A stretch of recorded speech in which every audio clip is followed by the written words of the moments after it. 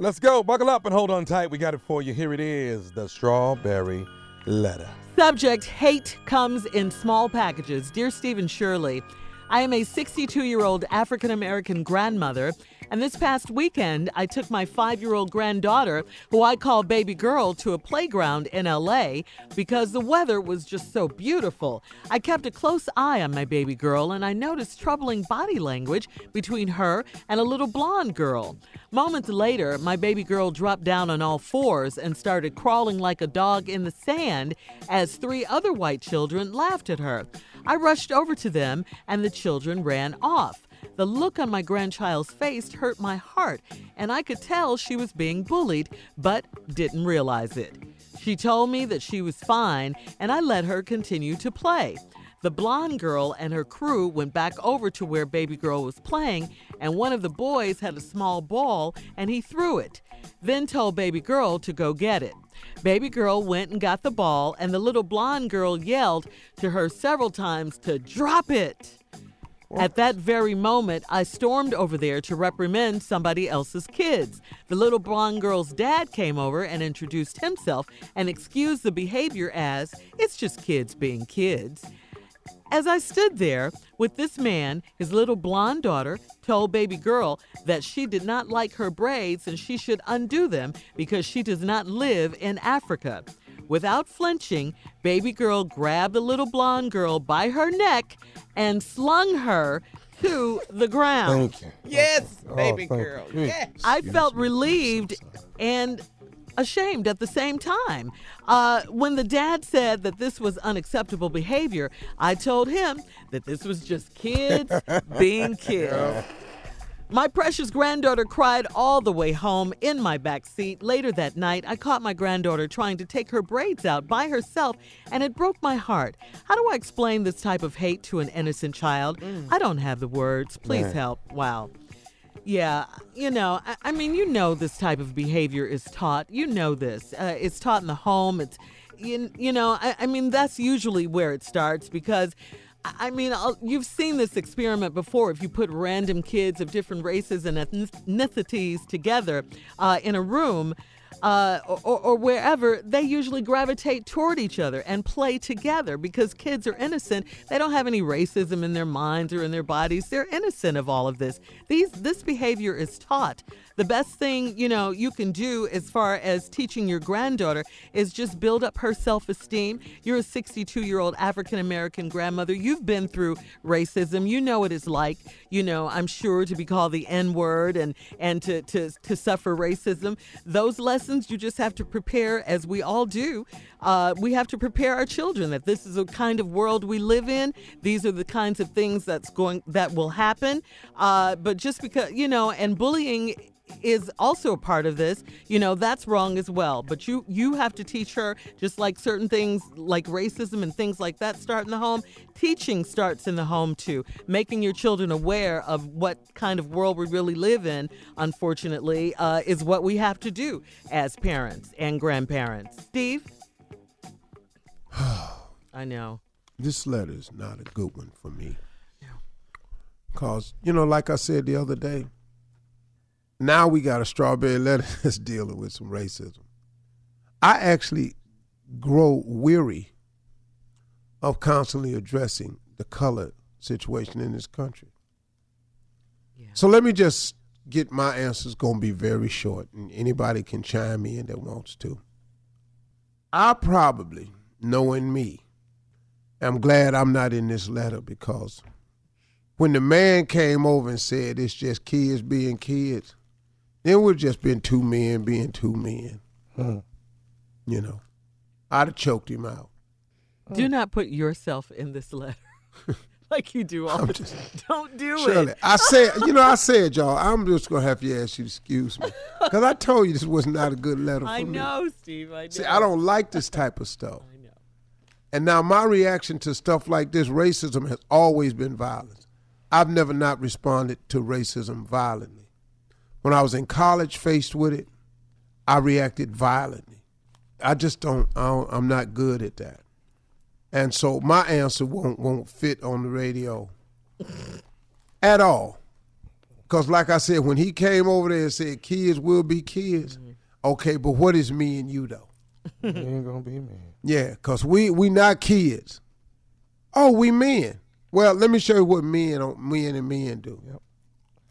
So, that's all, man. That's all I got to say because, it's sickening. It really, really And when you is. hear this happening at a young age, you know they're being taught this. Yeah. So now here comes, you mean it's another generation like this Yep. on the way? That's sad. Because we've seen that experiment so many times when you put children in a room. They always play together. They love each other. They play. They don't know anything about racism and darker skin or, lighter skin or blonde hair or dark hair. They don't know anything about that. They just play together. That's it. As it should be. So it's a taught. It's Yeah, taught. it's very definitely well right, taught. Carla. It's taught. I went through that. I was a little girl, Mm-hmm. and I was living in Chicago, and I came to Houston to see my grandmother for the summer, and I was 7 years old. And my mother warned me that I might hear the N word because I had never heard that before. And At went to 7? at 7 years old, my mother didn't use the N word in our house, so I didn't hear it. I was shocked that she said that I would be exposed to that. And this I little thought girl, it was my nickname at the house. I didn't know it was wrong till I got out in public at 12. well, it was just me and my mother. So, when I got to the day camp, long story short, when I got to the day camp, we were going on a field trip to the amusement park, and the little girl said, well, I'm not sitting next to her, that N-word. Wow. And See, I that's couldn't from believe, home. Yes, yes. I couldn't believe that I'd she have said that. bashed that little ass upside And that so- window. and so so- many And I But ran wait, after what did her. our girl Carla do though? Come yeah. on, Carla. Carla would Oh, chase you. though. I ran after her At on the 7. playground, pulled her down by her hair, and went in. And they had to call my grandmother, and they kicked me out of the day camp. How Sorry, you that little didn't black help ass baby get kicked girl. out of huh? daycare? No, That did- Thank that you. didn't help the Thank you for story? sharing, No. though. This is the subject is hate comes in small packages. These are kids being racist in this letter written in by a 62-year-old African-American grandmother who took her 5-year-old granddaughter to the playground in L.A., of all places. Well, you think it'd be a little bit more liberal, wouldn't it? Well, I mean, they are on a lot of things out here. Apparently not that, though, yeah. Y'all, man, No, it these is. kids. Because Yeah. the era you grew up in. All right, you want me to recap the letter while you... Well, you know what I'm saying? When I grew up in all black everything. I went to all black elementary, all black junior high, all black high school.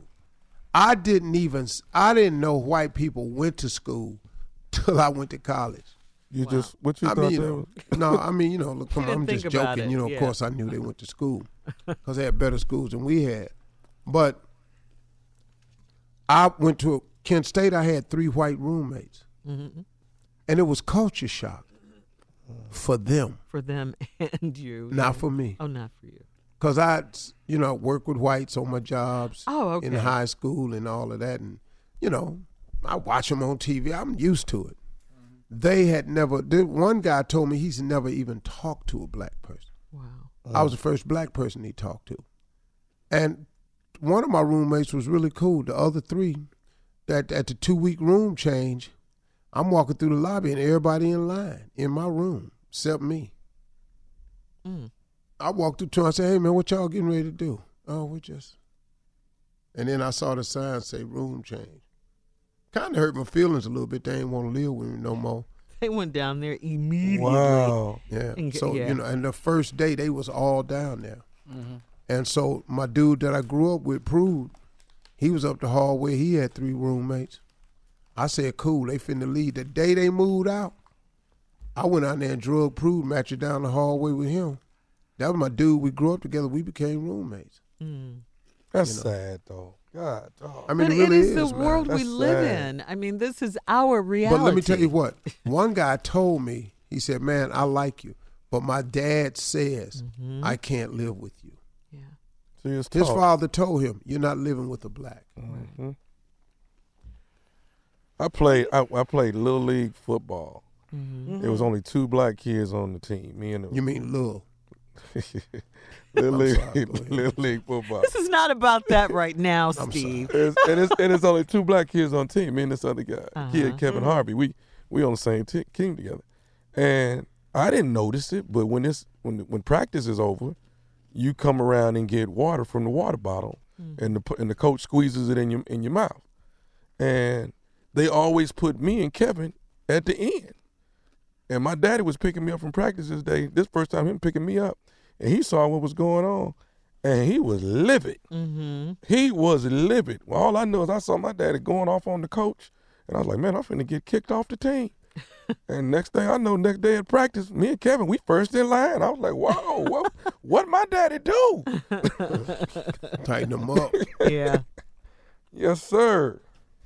Well, I think too, you have to talk to your kids because, I have a young daughter, and her friends, she just had a sleepover, and we had 3 little white girls at our house. She has black friends, she has Asian friends, she has Indian friends, and these kids, they play together, they hang together, they dance together, they go to school together. But you have to talk to your children. You can't avoid the conversation about racism, and you have to talk to them. And I remember Tasha saying when President Trump got elected, it was kind of like a little change with some of the kids, like some of the boys and stuff at school, because she found herself defending President Obama.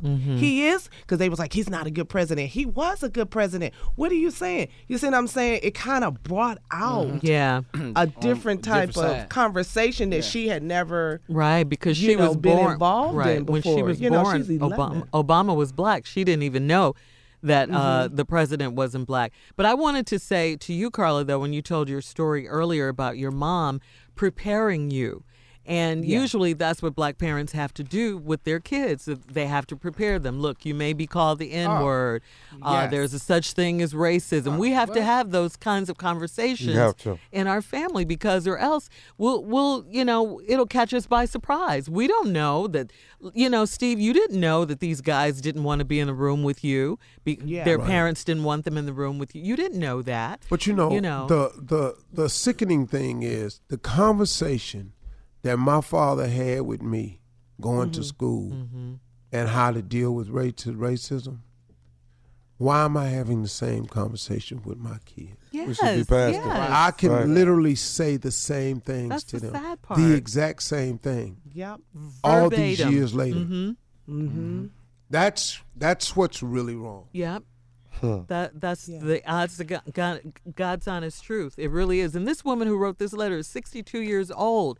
So she's seen racism in her time. She's seen all of it. She has. She racism find its way in the black people like early. Right, and she's trying to take her 5-year-old granddaughter just out to have some fun at the playground. LA?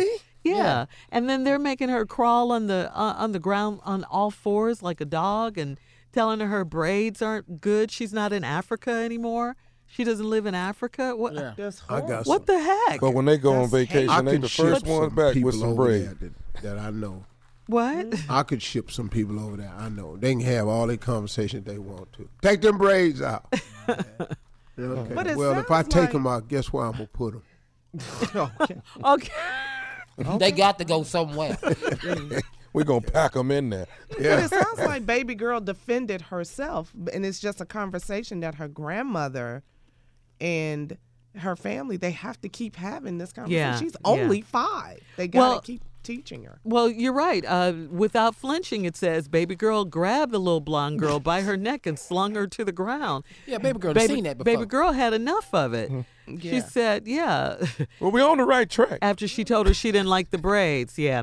All right. Well, bottom line is Black History Month. Have this conversation, with your children. We have to have it. Let's stop this hate.